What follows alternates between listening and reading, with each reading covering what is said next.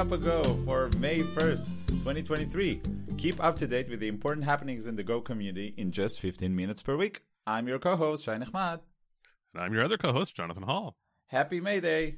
Hey, and Workers' Day. I wish you would record this, in 3 days, and then we could have been like May the 4th and all that geek goodness. May the force be with us all. All right. So, topping off the week, we just dropped this morning, I think, or maybe earlier over the weekend, an announcement that we have another release of Go 120 coming out and Go 119. 3, I believe, security releases or security fixes are included in this release, will be included in this release tomorrow. So get your finger on the deploy button so you can update to the latest version of Go tomorrow morning or afternoon or whatever time it happens to be in your time zone when that happens. And if you care about what the security fixes are, you can't know them now. They're private. That's right. You'll have It's to a wait secret. until after the release. Unless you can get ChatGPT to somehow leak that information to you, which I've heard about people doing with CVEs. So, What do you mean? yeah, some people, so like if you start asking ChatGPT, suppose you discover the CVE and you're asking ChatGPT to reword it for you or whatever, sometimes it can keep that secret information and regurgitate it to other people if they ask the right questions. Nice. So don't do that. Yeah. Keep your private data private. Don't give it to ChatGPT. It's untrustworthy. But you can email it to us. We're very trustworthy. Yes. Just of send course. us emails at news@cupago.dev and we'll keep your secrets private. Shh.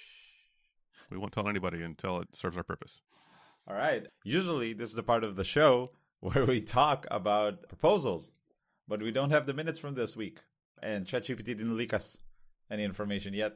Yeah. Sad. So no proposal news this week. Catch up next week. We'll probably have a ton to talk about. But we do want to update you all about Conf42. So we mentioned this conference a few times. It was an online session. And the talks are now available online on YouTube. We'll post the link in the show notes.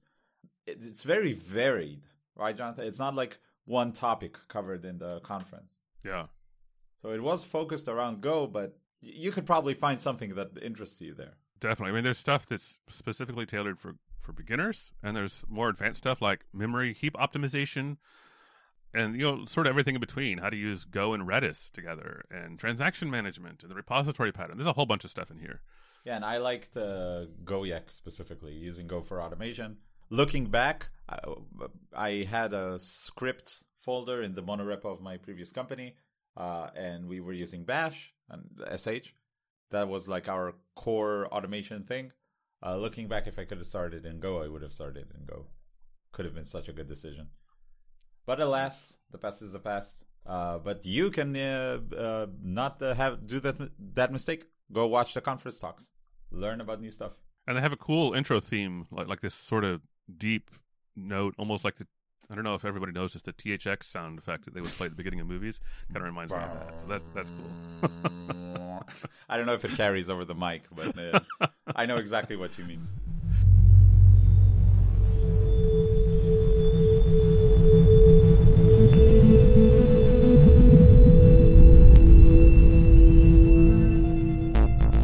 There are a few sound bites, that really trigger like a subconscious response. One thing is the TED thing where it goes like, I don't know if this will carry over the mic, but where it goes. Yeah. And then the tingles. I used to watch TED Talks every night before I went to sleep when I was in the army. So now just the moment I hear that sound, I'm like, Time to sleep. Yeah. It's like the reverse alarm clock effect where you start hating your songs. So yeah, that's about Conf42. If you need something to listen to or watch after you finish your Cup of Go backlog, of course, then you can go watch these talks. Next up, we have a topic that is near and dear to my heart. And not because it's really that important, but because it involves me. So here's the story. Back in 2021, in May, so, wow, it's almost exactly 2 years ago, May 13, I made a proposal to the Go project, and it was accepted. It's a really minor proposal, so I'm not really super excited about that. All it is adding 2 functions to the regular expression library to make regular expression objects marshallable and unmarshallable. So you can basically treat them as JSON if you want to. And after a little bit of discussion, it was accepted. And then just about 2 weeks ago, I finally decided to actually make the change because nobody else did. And my change was accepted. So I am an official Go contributor now. Which and makes I will, this show so much more reputable. yeah. I'm your co-host, Shai Ahmad, and I'm your other co-host and official Go contributor, Jonathan Hall. Now, I don't want to toot my own horn too much. I mean, these are super, super simple changes. Basically, it just wraps existing functions with the text marshal and text unmarshal names. It's like 4 lines of code. It's not really a big deal. It's a huge deal. Is it? Everybody go to the community pedestal. We have the Jonathan pedestal in the middle of the town square. Oh, please lay out your offerings. Oh, congratulations, Matt! That's awesome. I think it is a big milestone. I don't know personally. Okay. The feeling of actually contributing to the language, not just the community, and not just the meetups, and not just the podcasts, and not just the work, but actually contributing to the language itself. I think it's really cool. Well, thanks, Sean. I'm kind of jealous. Not gonna lie. Well, if you are jealous also, dear listener, I decided to turn this into a video explaining the process and hopefully making it a little bit less intimidating so that you might be encouraged to do something similar. So I'll have a link to that in the show notes if you're interested in watching me document the process kind of real time. I kind of picked it up halfway through the process and showed what I did, and it's really not as scary as it might sound. So if you have a great idea to add to the standard library or a Go feature or whatever, check out that video and see if maybe you could join me on that pedestal. Very cool. So this week we found a lot of little gems around the community. Some posts that we've been wanting to talk about for a while and some stuff on Reddit. So we'll try to briefly touch each one, not dive too deep into the posts themselves. And if they interest you more, check out the show notes. We'll post the link to every one of these community posts. And the first one we wanted to talk about actually touches WebSockets, which we covered before in one of our first episodes, I think, where we talked about Gorilla being archived. Mm-hmm. Let's just to sort of give a background. What's Gorilla, and specifically why is it useful for WebSockets? Well, Gorilla is a web toolkit. It contains a whole bunch of little bits, context management, and so on. But the WebSockets library, in particular, or I shouldn't say library, but the component of the web of the toolkit that does WebSockets, I think for a very long time was the go-to WebSockets library for Go. De facto I'm sure standard, I think. Yeah, I mean, I'm sure there've been competitors all along, but that was by far the most popular one. I've used it on at least 2 projects. So when it was archived, of course, the immediate question a lot of people had was, well, what are we going to use for WebSockets now? And we found a blog post talking about WebSockets with a very small footprint in Go by druva.com. We're going to put the link in the show notes, so don't worry about it. But it covers what WebSockets are, which I think, by the way, most web developers, whether you're doing backend, frontend, or full stack, approach way too late. WebSockets should be the go-to for so many interactions, but we're just so used to doing client-server that it's, I don't know, I guess it is the default option. It's the first thing you reach towards. But WebSockets are incredibly useful, and usually they can make your app or your site or whatever, if you use them well, feel really good. That's one thing I found. It removes a lot of limitations of like loaders and I don't know, client-server-ish thinking. Yeah.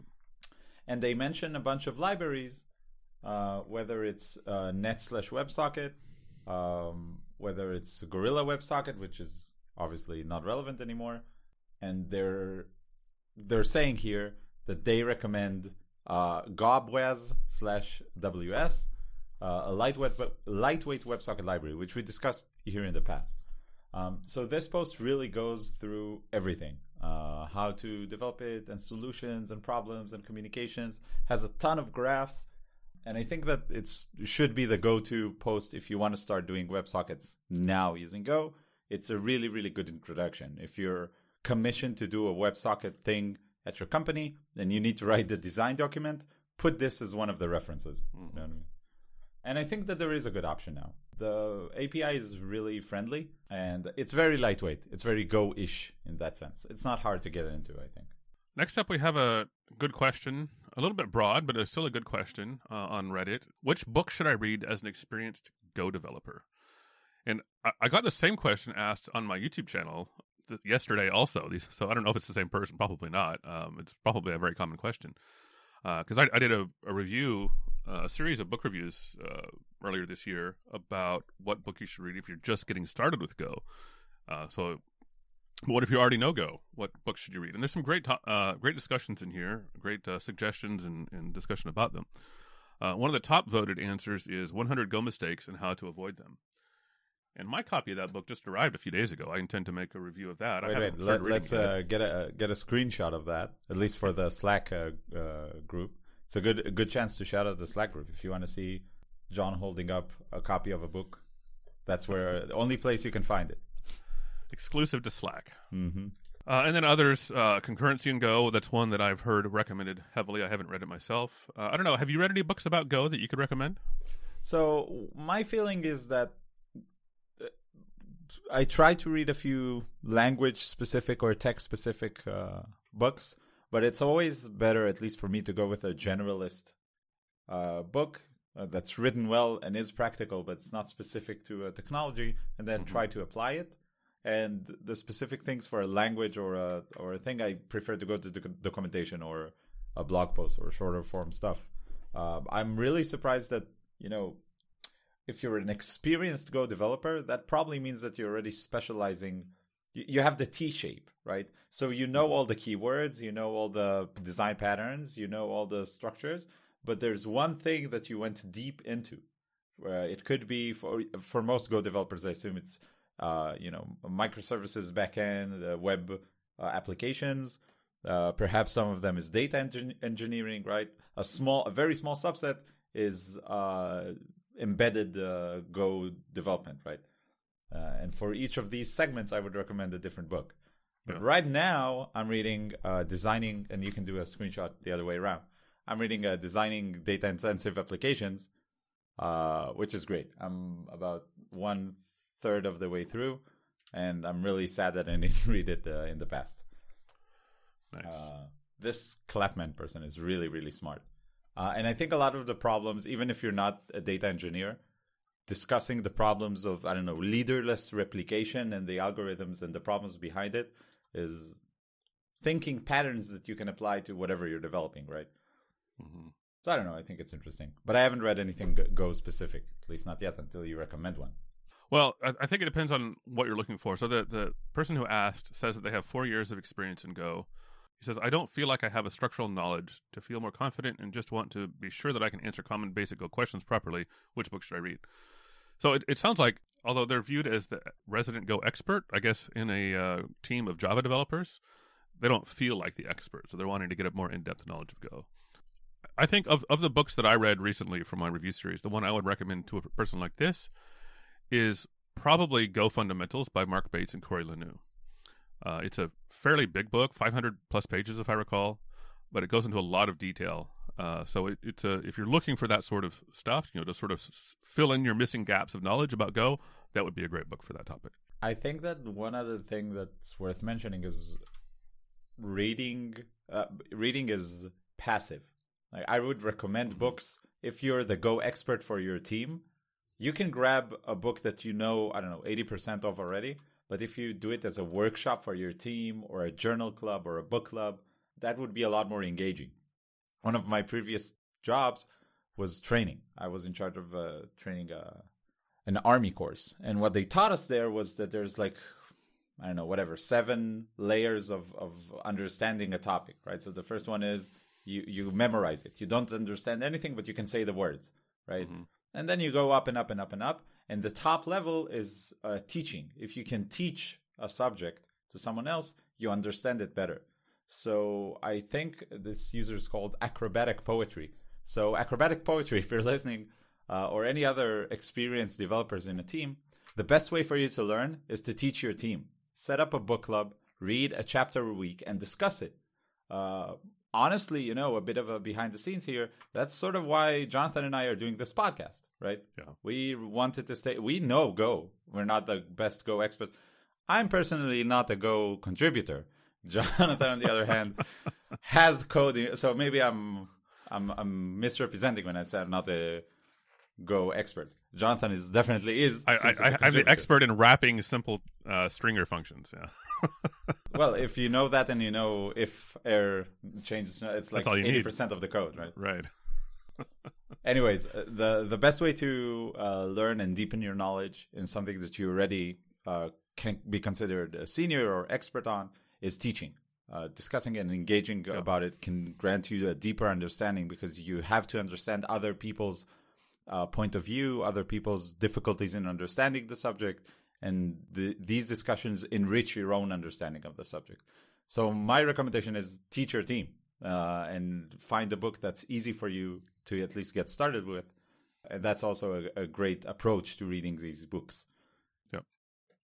One last community post for today. We saw published yesterday, Dan the Good Man published a really, really interesting blog post about FireScroll, which is a highly available multi-region key value database with massive read scalability. Sounds great. There are two ways to approach this very interesting topic. We're not going to dive deep into it at all. If you care about trying to use it, then we'll put a link to the GitHub repository for FireScroll. There are very easy installation instructions. And what's the API? The API is also very, very simple. And it's written in Go, obviously. And there's the blog post about it, which is really, really well written and just goes through a process of, what's the requirements? Why do they have their own DB? What's the architecture? What's the performance? What's the downsides of these specific, this specific setup? I think it's really clever. The main thing that's interesting to see is that this is not a whole new DB from scratch. It's gluing existing tools like Kafka or whatever, but using existing infrastructure, which is very interesting to see. And I highly recommend you check out both. If you do anything in data engineering or if the specific use cases for FireScroll are relevant to you. But it's just a really good read, regardless. It really reads like someone who's working. Feels like sitting in an office next to this person while they solve this problem. Which is exactly the kind of blog posts I like. So I highly recommend it. And one of the tools it uses in the background we talked before, and that's BadgerDB. So it's all coming together. It's cool. Yeah. All right. Nice. And we have a ton more to talk about, but this wraps up our time for this week. All right. Well, that was an interesting week. I guess I will see you here same time next week, Shai. Yeah. We'll see you also after the ad break where we discuss some stuff, other things we saw around our small community, not the entire Go community.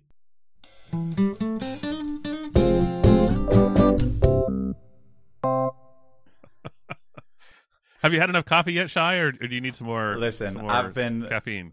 Okay, welcome to our ad break. We're gonna do the things, but I'm looking for a job right now, and one of the side effects is that I'm traveling around Tel Aviv. Jumping into this office, that office, this office, that office. Everybody's offering me coffee.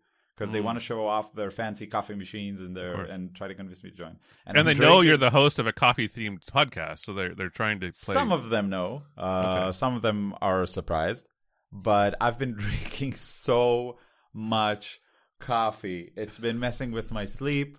My pulses. I need to scale it down a bit. So let's relax. Let's relax the energy of this ad break as well. Let's take a breather. Deep breath. All right. Well, I'm just kidding.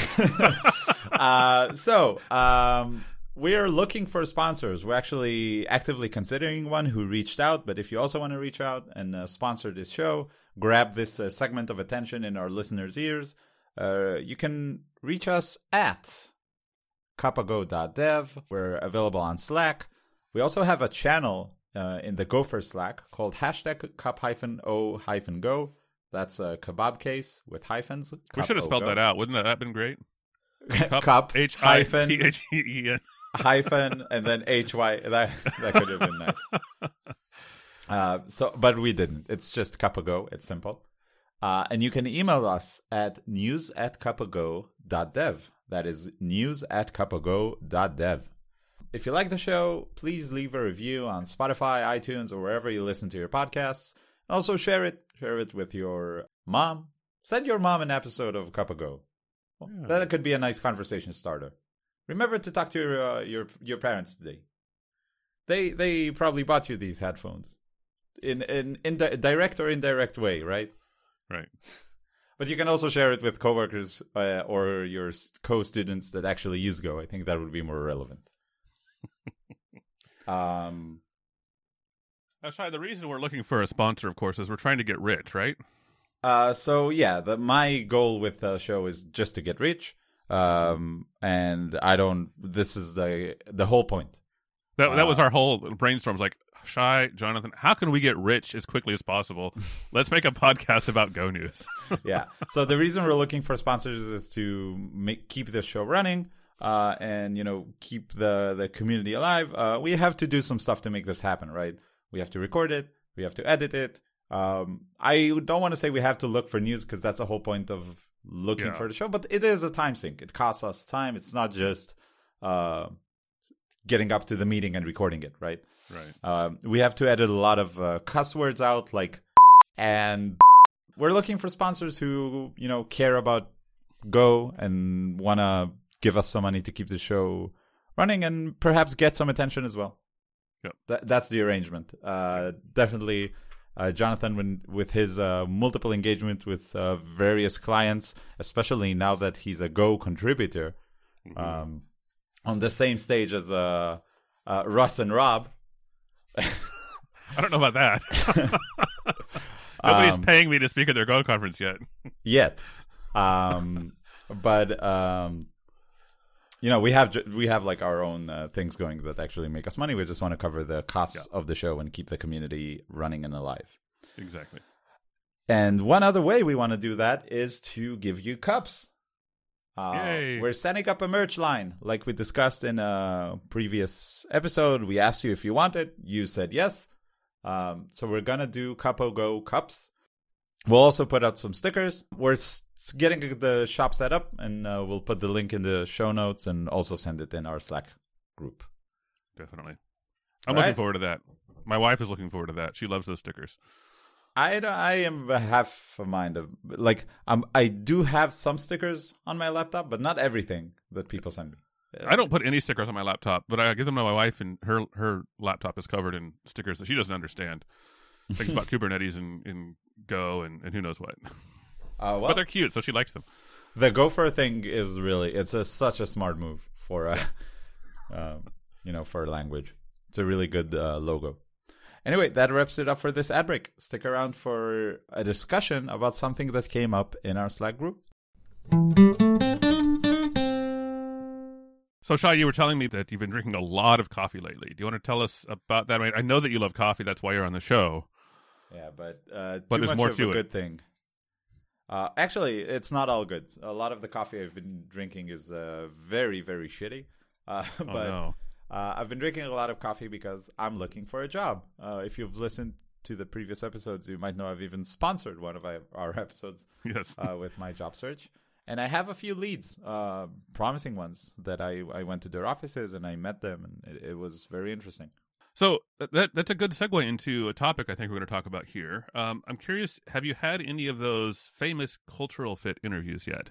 I've definitely had my share of questions I'm uncomfortable answering that try to sort of stereotype me. Okay. I'm also very outspoken, so it's very easy to see what my quote-unquote culture is. It's also very easy to see my age because people know when I enlisted to the army. It's very easy to know where I live. It's very easy to, from the way I speak in Hebrew at least, it's very easy to categorize me into these specific stereotypes.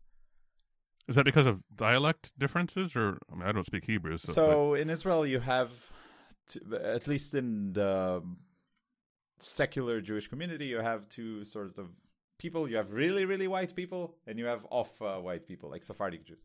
So it's easy to see that I'm somewhat of a Sephardic Jew, but on the other hand, people hear my accent, which is compared to Israeli accents, it doesn't sound very Israeli. It's not directly NPR voice American like yours, but it's a lot better than the average. So people stereotype me. They stereotype me into you're from the army, which in Israel means a lot. You're from the center of Israel. You're kind of rich. You're kind of sophisticated. You know English very well. You're kind of I don't know. I think people might see me as I don't know. Very there are a lot of characteristics that people think about me without me telling them or without them asking anything concrete about these specific things. And is that good for you? These are all positive things they think about you, or are there some negative ones? I think that it's for me it's easier. Most of the things that I self-select into the groups that already are doing pretty well in the Israeli high-tech scene. Army, for example, is a good group to self-select into because most of the people who interview you are similar, which is sort of, it's not a culture fit, right? It's just like, I want to hire people that look like me, sound like me, have the same background, speak the same language, have the same set of values, and, let's open it up. Same sort of similar age range, same gender, et cetera, et cetera. Yeah. So that's really interesting to hear. I mean, I've had some experiences similar, I suppose, when I was interviewing in the past too. But it brings us to this comment that I want to shout out to, I hope I say your name right, Laura Veronea, maybe? She hopped on our Slack channel. Thanks, Laura. And she had this insightful comment. I'll just read it here for the listeners. Thanks for the great show and latest episode. Oh, you're welcome, Laura. You're welcome. When listening to the recruitment interview, which happened on last week's show, one thing came out to my mind was the misuse of, quote, cultural fit, end quote, in the recruitment process. I have seen companies turning the culture fit as a reason not to hire people from different from them. That leads to homogeneous teams that have only people with the same age, gender, sexual orientation, language, and so on. It is always easy to turn down a candidate by stating the person is not a cultural fit, even though unconsciously the reason would be the person being somewhat different from the hiring team. Recruiters should pay active attention to this and clearly define what qualities in a person make this cultural fit. What do you think about that, given your current experience? So there are two sides to this. I was a hiring manager in my previous role. I hired people to my R&D team. And people walked into the office. They interviewed. Technically, they passed. If they were the best, in their cohort in that week, technically, but they didn't fit our company's culture. And sometimes I could really point out, I could say this specific thing is not okay with our culture. I talk to the person and it seems that they're very, our culture is very open. And at my previous company, it was very open and very respectful. And I could see that the person was passive aggressive and very argumentative and is just going to cause a lot of bad vibes. In the employment history, I could see similar things. In, references, people said similar things. I could point out a specific thing and say, this person is not going to be respectful. It's not going to be inclusive. It's not going to be, whatever. And I could point out a specific thing that doesn't fit the culture. But many times, someone from the hiring team had a gut feeling. They couldn't point out a specific thing, but they said it's not going to be a culture fit. And I'm wondering how much of that was biases towards age, gender. I don't know. We didn't really have a problem with sexual orientation, at least my last company. Language. And I also think, by the way, something to point out is I'm not exactly sure what's the politically correct terms here, so excuse me, but neurodivergent people who might have ADHD or might just not be the happiest person on the planet. And it gets painted as culture fit, and you basically don't hire them because they're depressed, or you don't hire them because they're ADHD, even if they do have the tools to be super productive while dealing with their issues. Mm-hmm. So from a hiring manager perspective, I've definitely sometimes felt very comfortable pointing out, this is the company's culture. We learn, for example, and someone has been in the same job for 12 years, didn't read any book. So I'm like, you're not a culture fit. We learn every day. You didn't learn anything for the last 12 years. You're not a culture fit. But sometimes I felt really uncomfortable with pointing that out. Now, as I'm interviewing in places, it feels really bad that you're the moment you step in the door, they already have an idea of whether you're going to fit or not, just based on how you look, how you talk, without any regards to what value you're going to bring.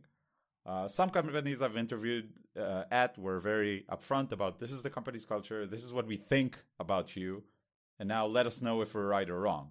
That has been great. I think it's very good to be upfront about those stuff.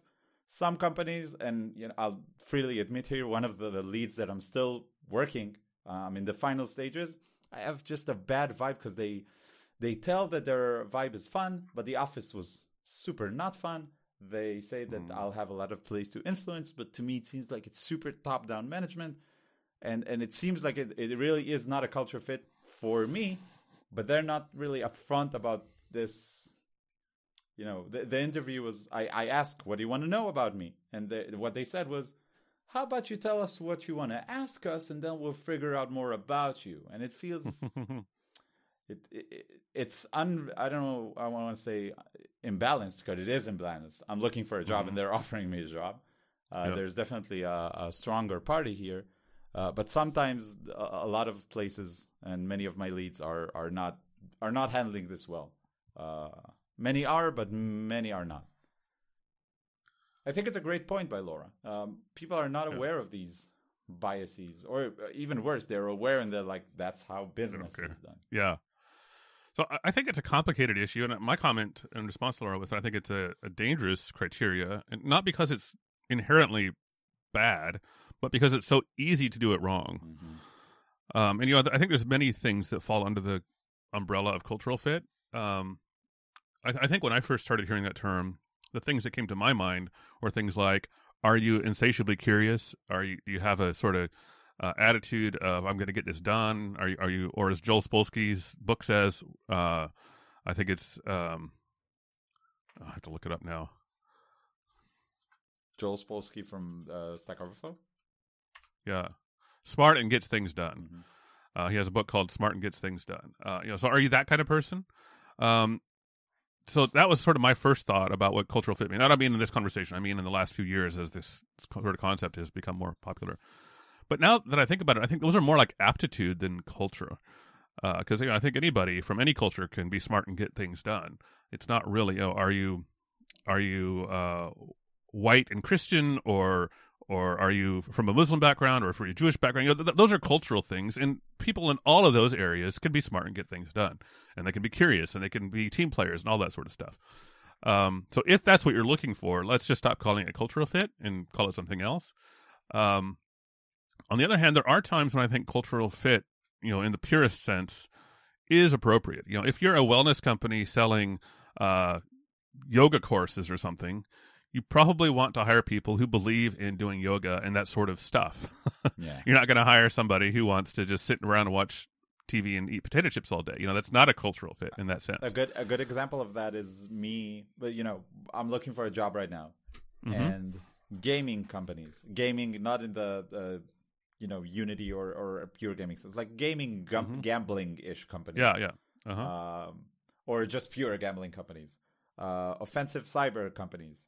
Web3 and crypto companies, binary options companies, like all these sort of organizations reach out to me, and I don't want to work with them because it's not a culture fit. I don't believe in I think what they're doing is not great. I don't want to be part of this industry. And obviously this is a different cultural difference, right? They think that the business is fine or even good or even positive. And I believe this is a cultural thing, that it's not a good thing. And what is good, what is bad, these are cultural, philosophical things.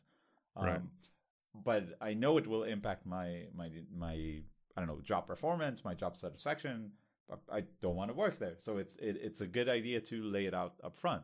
Like you said, yoga is a very innocuous example. I think Web3 is a very divisive example, where many of our listeners probably are total crypto bros, and have eth in their Twitter handle and have NFTs, and maybe perhaps work for companies to do Web3. It makes sense if since there's a lot of Go in that space, right? And some of our listeners are probably more like me, and they don't like that industry that much, and they think it's a grift and a scam and whatever. These are cultural things that would make people not enjoy working together in a team. Exactly. One of the things we discussed in this thread, by the way, is the fact, if you listened to the interview last week, the interview was with a recruitment agency, right? So what would be their take on the words culture fit? Let's say a company is misusing culture fit, right? You're just a recruitment agency. What can you do? I mean, but what I asked here was, what would you say as the agency if you're working with a client and they give you the culture fit line for the 4th or 5th woman programmer in a row in your lineup? That doesn't feel great. It sucks. But you're an agency. How can you change, the company's mind here? But we figure out some interesting points on, how you can impact from the outside as well, and not just if you're a hiring manager. I think as a hiring manager, this isn't answering your question because I don't have an answer to that question. I don't know what agencies should do. I think my view is most of the time the cultural fit decision should be on the shoulders of the candidate, not the company. And the company has the onus to let the candidate know what their culture is like and let the candidate self-select whether or not they're going to be comfortable there. So in other words, if I'm a yoga company, using an innocuous example again, if I'm a yoga whatever company, I'm not going to be interviewing you. So what do you think about yoga? How does yoga feel to you? Are you really a good fit? I'm going to be saying, look, we're all about yoga here. We all do yoga for an hour every morning. We all drink organic tea at lunchtime, whatever the sort of stuff we do. We do all that. You decide if you're comfortable with that as a candidate. And then I could ask how far this goes. I'm thinking about this company. Sounds great. But then I'm like, okay, maybe it's too far into, alternative medicine. And is it okay if I work here, if I'm vaccinated? Right. Like, no. Okay, good. Thanks for letting me know this is the culture here. I can back out early, and it's better for both parties. I have a close friend who worked for a while at a veterinarian company. It was a company that sold software to veterinarians. And they had an open policy that you bring your pets to work anytime you want to. And I think that's great, but that's a very cultural aspect. I would hate that personally. I wouldn't want to work at an office that had dogs and cats running around. Not because I, per se, hate dogs and cats, but more just to be a distraction, and I just don't want to mess with that. But other people absolutely love that. And so I think that's a great sort of cultural filter, but it shouldn't be the company deciding, oh, we don't want you to work here because you don't like cats. It should be, we have cats, and if you don't like that, you decide whether you're comfortable or not. Yeah, I think that, it's very easy to reach compromises internally as well. It doesn't have to be a blanket policy. In my previous company, you had a blanket policy. You can bring your dog to work, but then someone didn't like it, so we limited it to one floor. So people who don't like dogs and cats can go on the first floor, and people who do can go on the second floor, and it's fine. Yeah. People can work out these cultural differences pretty often, I think. So again, we really want to say thanks a lot to Laura for bringing up this topic. It's a super interesting issue, and to people who talked with us about it, Andre Zarpi, John McGuire, and obviously Callum and Fraser Williams from GoTech, which we interviewed last week. Yep. If you have thoughts, come share. Come join us on Slack, and we can continue the discussion there. Yeah, we're in the Go for Slack at Cupago Kebab Case with hyphens, not spelled out. And it's just sort of a meta thing. I was super just jazzed to see us talking about a super interesting topic, hiring, recruiting with the people who do it, with the recruiting agency. And then, Go developers and people who are passionate about Go coming to Slack and talking about it. I'll send Callum and Fraser an email to drop their thoughts as well. So you can probably see them respond pretty soon, hopefully. So come check out the discussion and other discussions that are happening here. Suggest topics, give us feedback, hate mail. Come talk to us. Definitely.